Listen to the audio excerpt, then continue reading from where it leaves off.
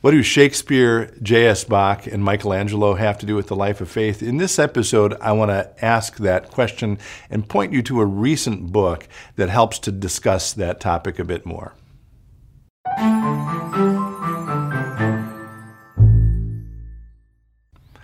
Hello, friends. Pastor Tim Westermeyer here. Thanks for spending a little time to be with me today.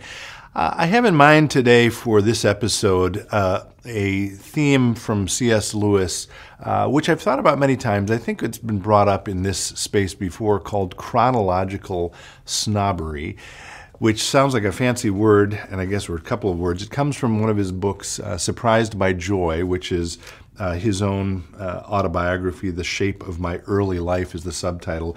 Let me read just a short bit from that book about what chronological snobbery means, and then I want to unpack it a little bit. He's talking, by the way, in his own move towards Christianity, of how some of his friends challenged some of the assumptions or preconceptions he had about the world, which ended up leading him to Christian faith. And he says, in the first place, he, a friend of his, made short work of what I have called my chronological snobbery, which is this: the uncritical acceptance of the intellectual climate common to our own age, and the assumption that whatever has gone out of date is on that account discredited. I know that's a complicated sentence. I'm going to give some examples of this. And then he goes on to say, you must find out why it went out of date. Was it ever refuted? And if so, by whom, where, and how conclusively? Or did it merely die away as fashions do? And then this really important point: if the latter, if it's simply this idea from the past died away as fashions do, this tells us nothing about its truth or falsehood. And from seeing this, one passes to the realization that our own age is also a period, and certainly has, like all periods, its own characteristic illusions. Okay, now this is something I've thought a lot about, I think a lot about for all kinds of reasons, and I'll get to why it's sort of on my mind right now. But I want to give a few, I think, fair and appropriate examples of this that sort of bring this idea of chronological snobbery to life. And again, I guess in my own language, I would say chronological snobbery is assuming that, well, since we live in 2021, we are obviously more smart and sophisticated and intelligent and wise and everything else than everyone who has ever lived. It's sort of this assumption that because of the time that we live in, and because that 2021 is earlier than, let's say, 1500, we are necessarily smarter and wiser. And if you study sort of the facts of things, I think you begin to realize pretty quickly, maybe that's not the way the world works. Now, again, a few specific examples of this to, I hope, make the point. And I'm going to bring them from art and also from, I guess, literature, I'd call it. So, for example, if I said to you, well, Shakespeare was okay. He did all right as a poet and a playwright. But, he lived a long time ago, the 15 and 1600s, so obviously he's not as good as the people living today. You would say, wait, well, what does that have to do with anything? He was a genius. He was amazing. And yeah, there have been other people who have written things maybe as good, maybe not, but when he lived has nothing to do with it. Or what if I said to you, that statue David, which I was privileged to see in person a couple summers ago, I guess, it was okay. But obviously, we all know that since it was carved by that, piker Michelangelo in whenever he lived, when did he live? The 14 and 1500s.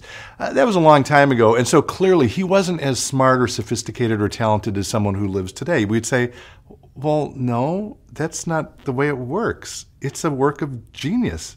It's amazing. It's beautiful, and it's always going to be beautiful. I think we would say that, right? Same about someone like J.S. Bach. It's funny, there are arguments or proofs for the existence of God. One of them is J.S. Bach lived, therefore God exists, because he was such an incredible, towering, monumental composer, a genius. And again, no one would say, well, yeah, he was okay, but he lived a long time ago, and because of that, obviously, he's not as good as people living today. I hope the point is starting to be made. And I would pick up now, I mentioned a theme from literature. It's actually from the Bible. It's actually a parable of Jesus's. We all know it. It's the Good Samaritan. The Good Samaritan is a story made up by Jesus 2,000 years ago about a Samaritan who the Jews and the Samaritans did not get along well. And there's a Jewish man who's injured on the road, and a couple of other people who should have stopped didn't.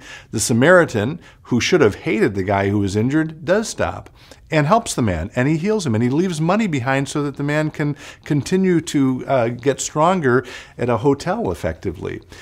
Which of us would say, well, that was a good story, but that was 2,000 years ago. Things have changed since then. Now we would no longer support the idea that we, as human beings who care about other human beings, should help people in need, even if they can't repay us.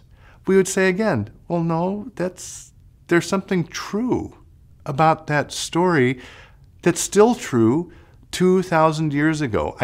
I'm making a very modest and simple point here, which is simply that, again, just because we live in 2021, maybe there are things that have always been true and always been beautiful and always been good, and that they never really change. I am thinking about this right now because a recent book was published, or a book was published recently about one of C.S. Lewis's lesser-known works. The C.S. Lewis book is called The Abolition of Man.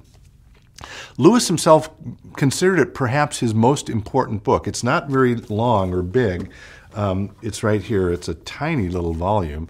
But a book was written about the abolition of man. It's called After Humanity, a guide to C.S. Lewis's Abolition of Man. It's by a gentleman named Michael Ward. You maybe won't remember that name, but he's actually the author of a book called Planet Narnia, and he was here at St. Philip Deacon in 2009 for the Faith and Life lecture series. I would commend this to you as well. It's about the Chronicles of Narnia and sort of the interpretive key for the Chronicles of Narnia. Michael Ward is considered one of the foremost experts on C.S. Lewis living today, and so this book, After Humanity, which again was just published, we'll leave a link to how you can get it below, which, by the way, we obviously have nothing to do with its publication, nor would we profit from any sales, but it's worth reading. I'm actually reading it right now. And I don't have time to go into the details of the abolition of man, but as just an example of this point I'm making about maybe there are consistent truths, maybe there's something that is continually good throughout the world that does not change. In the appendix to The Abolition of Man, again, by C.S. Lewis, who was a Christian, clearly, and this book isn't intended to suggest that he isn't, but he sort of goes in a way to a deeper place of our common humanity with everyone who has ever lived in every place and time. And so the appendix is where he lifts up examples of what he references as the Tao, T-A-O, which comes from Chinese philosophy. It's about the way or the truth. It's about the fundamental thing that makes us human. And he lifts up examples of this from every conceivable culture in the world. So in the appendix, in the first 2 pages alone, he lifts up examples from ancient Egypt, from ancient Judaism, from Old Norse, from Babylonian culture, from the Hindu culture, from ancient Chinese, from Roman culture, again from Old Norse. Eventually he gets to an example from Christian or Christianity, and then he has things even from Native Americans or Aboriginal Australians. So again, he's trying to make the point, there seems to be something in our humanity that points to what is, I would say, good and true and beautiful, and those things do not change over time.